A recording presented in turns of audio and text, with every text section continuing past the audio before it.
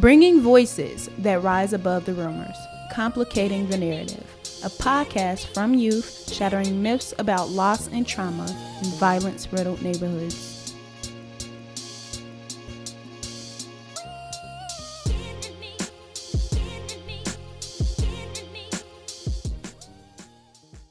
So I got a piece. It's not new. I had worked on it while I was incarcerated. I was involved in Stop the Violence piece. It's called In Truth. Lyrically, fiercely speaking these words as they pass through my throat, they hurt. Letting the truth escape my mouth to be lied to is a curse. I'm giving you a chance at life. I promise you I won't choke. As I stroke these pens across my pad, I get angry and sad. This world is just sad. Kids are killing kids and babies just had. Violence and death right now is at an all-time high. Genocide is the word that our ancestors would cry. Most sit on the sideline while watching destruction pass by, not lifting a single finger, hoping it all turns out all right. But see, don't get me wrong, no single person is responsible. Humans as a whole have somehow managed the impossible, derailing so fast it all seems unstoppable, but that just isn't plausible.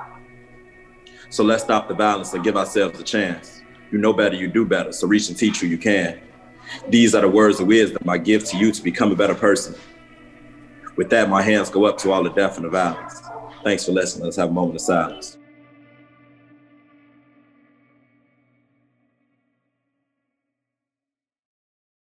Hello, beautiful people, and welcome back to Complicating the Narrative.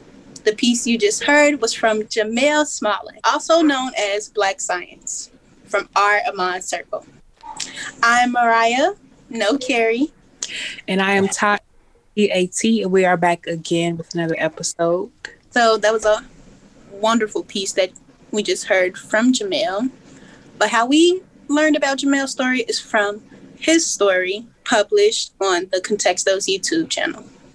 So we have a couple of questions for you, Jamel. Do you mind answering? I'm indulgent, please. Shoot. So I was listening to your piece and you mentioned the Great Escape. So can you talk more about your Great Escape? Like, how did you feel at that moment? Okay, so the Great Escape was referring to like when I left post-graduation, right? Yes. I was afraid. Like, it was a lot going on. I mean, at the end of it all, I was still a child, you know what I mean? And I was running out into the world unbeknown what, you know what I'm saying, was out there, you know what I mean? Like, yeah, I'm from Chicago, I'm from the hood, you know what I mean? But I'm not in the streets, you see what I'm saying? So like, shit that be going on, sometimes I'll be oblivious to, you know what I mean? And in that just elevate the risk factor, you know what I mean? Because now I'm crossing into other people's neighborhoods, or you know what I'm saying? I'm just out and about, really what they call it loafing, or you know what I'm saying, lacking, however you want to describe it. But like, also it was a sense of relief, you know what I mean? Because I also didn't have to continue living in a certain type of fear inside my household. Like, was it like a grow up feeling like, oh, I have to like, you know, like I've grown up, if that makes sense? Nope, it wasn't. It was a purely emotional decision. In that, I guess I can, if I wanted to like push it on to it being an adult move in the sense of like, all right, I gotta man up and say enough is enough, then yeah. But ultimately, I feel like it was a more so an emotional move. You know what I mean? I ain't like the way I was being treated at the house. Shit, I wanted to leave, so I left.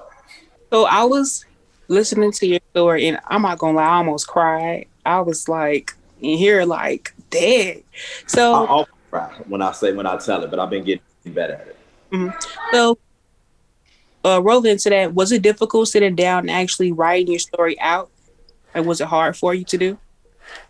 The very first part was very hard because I think right around that time, I was in prison when I wrote it, but right around that time was I quit. I'm sorry, this cat is bothering me. But like, the very first part was hard because like some of the stuff in I hadn't talked about in years. years and years since like it happened, you know what I mean? Especially like the molestation and stuff like that. So like put it on paper. And then I was also in a similar environment that I found myself in now, you know what I'm saying, at the Iman Green Reentry Program, where like I'm in this authentic space where I can show some type of vulnerability, you know what I mean, without necessarily being judged. Not so much that I care, you know what I'm saying, because I had long came to the fact that, you know what I'm saying, people gonna judge you throughout your life. You know what I'm saying? It's how you respond to it. And a lot of times I choose not to respond at all. But after the first chapter, you know, it became a relief, you know what I'm saying? I was able to like finally, it was more like a journal, you know what I mean? I was able to finally like express it. Even if I wasn't expressing it to nobody else off back, I can go back and reread it, and like it lifted a little bit of that pain, just a little bit. And then when I started sharing it with other people, it lifted a little more, you know what I'm saying? And like, I don't know, it's still times where like I have conversations with people and, you know, on the outside, they would never fathom like that I've been in prison or that I was molested or that I was adopted, you know what I'm saying? And like, all that's cool. I mean, I don't try and not show it, you know what I mean? If anybody asks, I try and be as honest as possible. But I get, you know, life is life. Everybody go through their trials and errors, you know what I mean? And I think that's where the resilient piece come in at. Like, it depends on people's perspective. I may have had it worse or not worse than others, but like at the end, it was a hard not life, you know what I mean? And it's getting better. That's good. Here with us today, we also have Johnny Page. Johnny, you and Lisa facilitated the Iman's Arthur Circle. Tell us about it. Oh man, it was a different type of circle, particularly because again, when traditionally we run through circle, there's a period of time that we start with our writing and drafting phase, and we go through this whole thing about buy-in and getting to know the authors and having that whole in-person relationship building experience as we go through the process. Because like one of the first things that we talk about is like being safe in a space.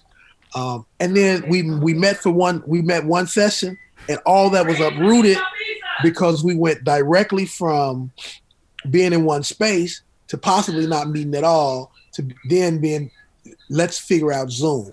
Most of us at the time didn't even know what Zoom was, right? And so it was this process of learning as a group, as a unit, us as facilitators, how to facilitate during this particular, during the pandemic, because everyone was quarantined or everyone had to stay in their houses, right? So because we were in that initial phase of I forgot what was it called, the shelter in place, right? Mm-hmm. So we were in that initial phase of shelter in place. This was in the very beginning of the the COVID pandemic in this country, and so we figured it out. It was a rough spot, and so we started to get a rhythm. It was strong. It was difficult because again, staring at a computer screen all day. And then for some, shelter in place wasn't really an option, right? So people had to live how they had lived. They didn't really have any place to be sheltered in place for long periods of time. And so with all those challenges, revamping how we thought about Arthur Circle, we were able to sort of establish these relationships online. And then we were told that, restrictions were being lifted and we can meet again in person. And so we had to figure out what is the safest way to meet in person? Now we're coming in, we have, it's thermometer checks, there's face masks, there's hand sanitizer, there's Clorox wipes, right? So we have to go through this whole process of finding a space that allowed us to properly socially distance, but then also to get into the feel of what Arthur Circle traditionally is, right? Mm-hmm. So being in that space, in a way, brought us back to that traditional in-person as a unit growing together. But things then got a little complicated again because again, we're in this space, and you can sometimes you can hear folks, sometimes you can't. You got the mask on. You want to make sure that the paranoia, or what I call COVID anxiety, was heavy in the room at a lot of times, right? So oftentimes that COVID anxiety sort of hung over the room, and so that created a different type of author circle experience. But nevertheless, we sort of like made a way out of it. And because traditionally we write the entire circle, we had to think about another way, because we didn't have the opportunity to write the entire circle.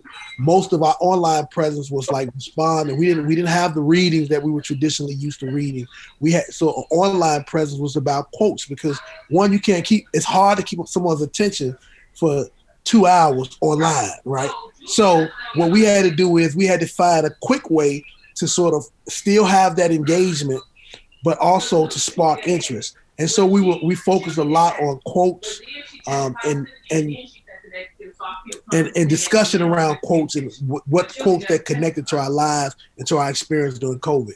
And now outside of that, we're back in this spot, and now we have the situation where we're attempting to go back to the essence of what we do.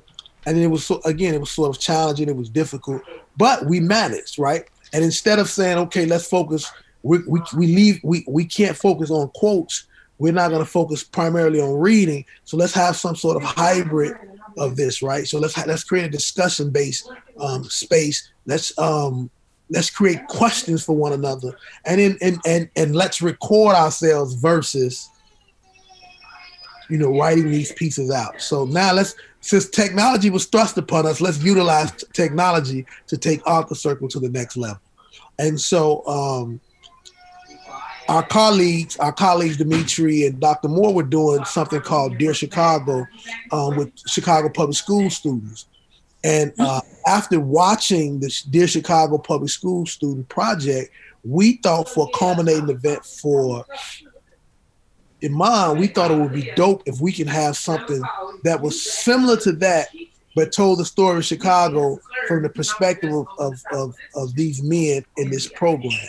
And so Dear Chicago was sort of one of the things that we thought about when we went down this road to Dear Chicago Iman, right? So as we transitioned into Dear Chicago Men of Iman Speaks, we sort of like took what we learned from Dear Chicago with CPS, and then Dear Chicago Love Letters, which was another Dear Chicago program that we did. So we took this theme of Dear Chicago, thinking about the city and how to respond to it in different ways, and how folks were responding to it in different ways during COVID.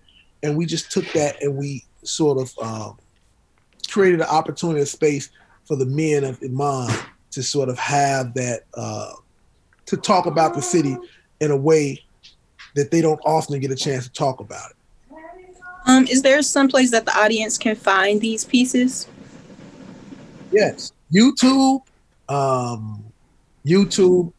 If you all Contexto social media, right? So if you just go on the Contexto site, you can find links to it, whether it be our YouTube, Instagram, Facebook.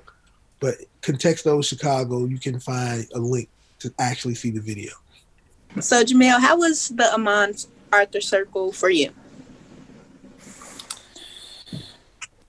It was new because I didn't have any real expectations for real. It was my first time in the space. I did feel like I was going to be doing more writing. That was my only expectation. Of course, given the COVID pandemic and stuff like that, we definitely had to take a different view, a different outlook on how we was going to be able to bring God's stories to life. For me, it was a bit challenging. One, because I don't know, the camera, I don't say like the camera ain't funny, but it's like, I don't like picking up the camera or getting behind the camera and nothing like that. So I prefer writing.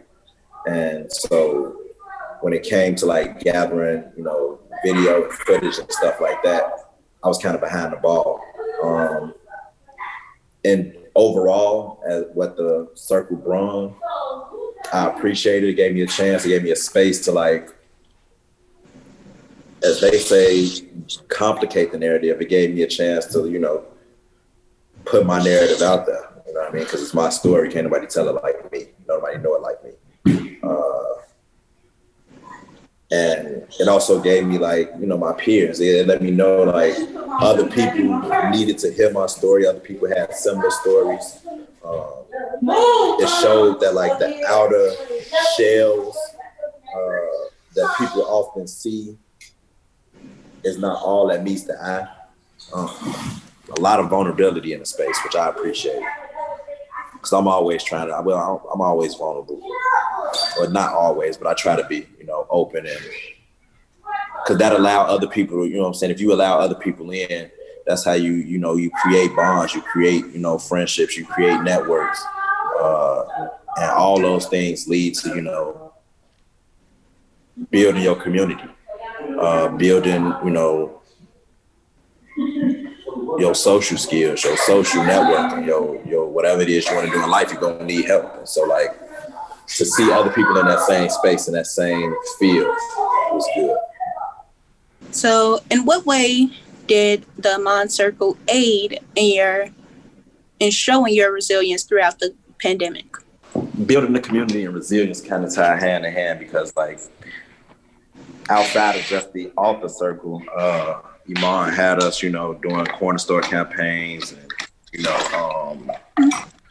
town hall meetings and things of those natures, where, like, we discussed on bringing community together, but at the same token, we still had the barriers of, you know, the Zoom and not being able to, you know, socialize and gather as we normally would to come to a common goal. For me, on the individual level, I think my resilience showed for sure when we got to doing the Zoom calls. Because, like, prior to being incarcerated and stuff like that, I had done time, went to school and things of that nature. So when I came home and went to this program, I was expecting a little more structure than I received. And I was doing part to the pandemic.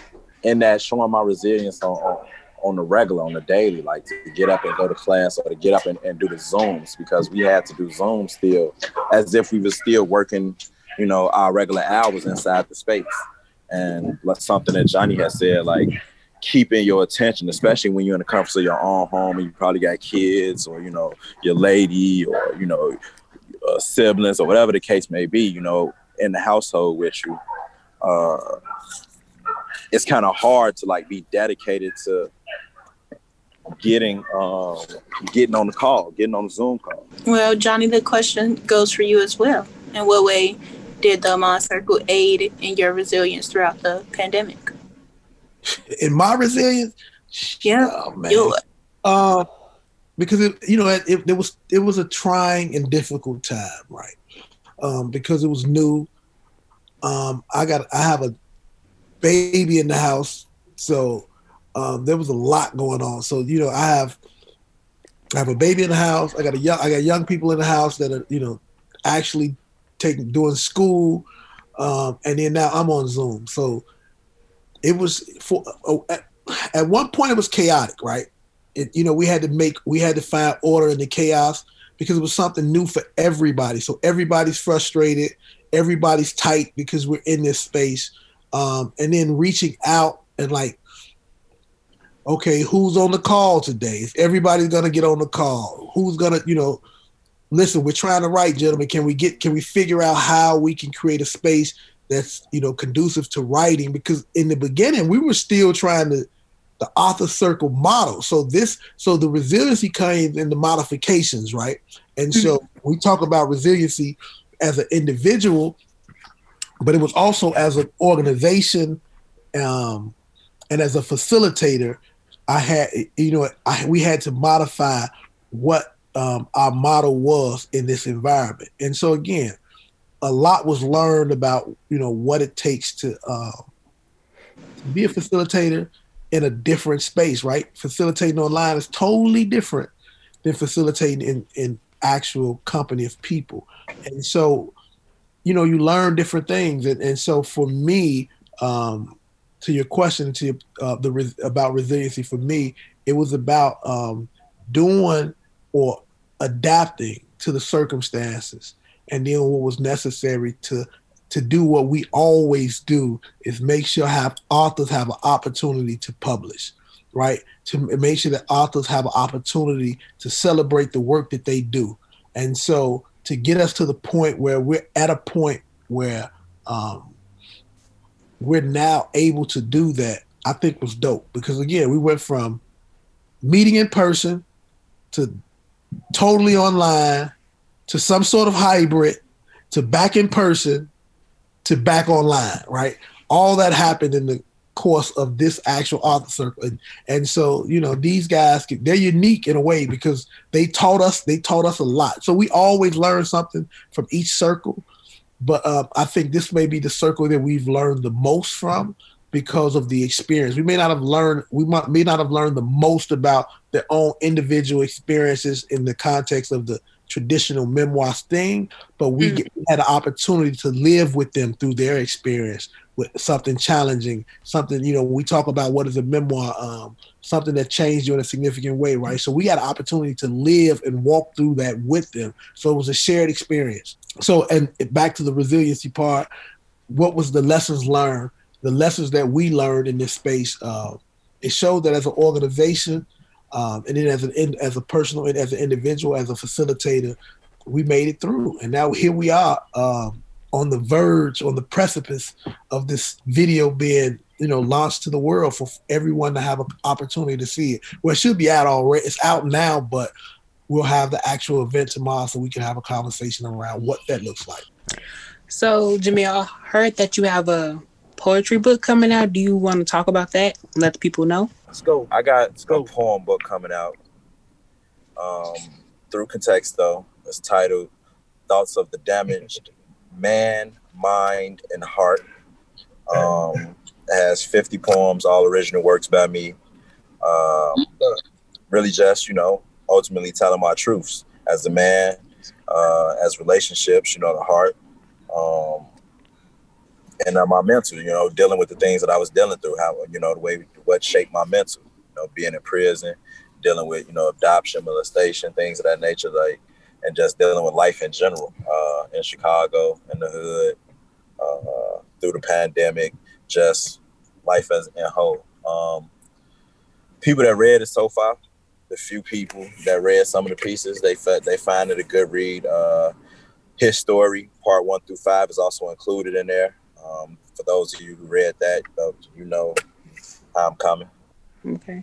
So thank you guys for tuning in. If you want to see more, check out Contexto's YouTube. Also go to their social media. Thank you, Johnny, for being everyone at that. Thank you, Jamil. Thank you, Johnny. And that's it, folks. Mariah, let's wrap it up. Thank you. I appreciate you, Demetri and Johnny, for extending this opportunity. It's always a pleasure. Thank you for having me. I'm so proud of y'all. So just know that, right? I'm proud of y'all for real. In real life. Thank you. Jamil, any last words? In closing, I thank y'all for the opportunity to get to share a little bit about myself. I appreciate the questions that y'all asked. I appreciate that y'all are, allowing people the space and the opportunity to speak and share their truths. As y'all say, complicate the narrative. All right. If you want to hear more stories like this one today, please stay tuned for the next episode. I'm Mariah, no Carrie. And I'm Ty, spelled T-A-T. And we're out. Bye. Hey, thanks for listening to the Complicating the Narrative podcast. We hope you liked this episode.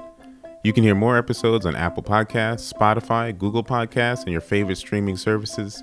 Complicating the Narrative is brought to you by Contextos. Contextos uses the power of personal narrative to promote healing and reflection and to foster critical thinking and dialogue to provoke change.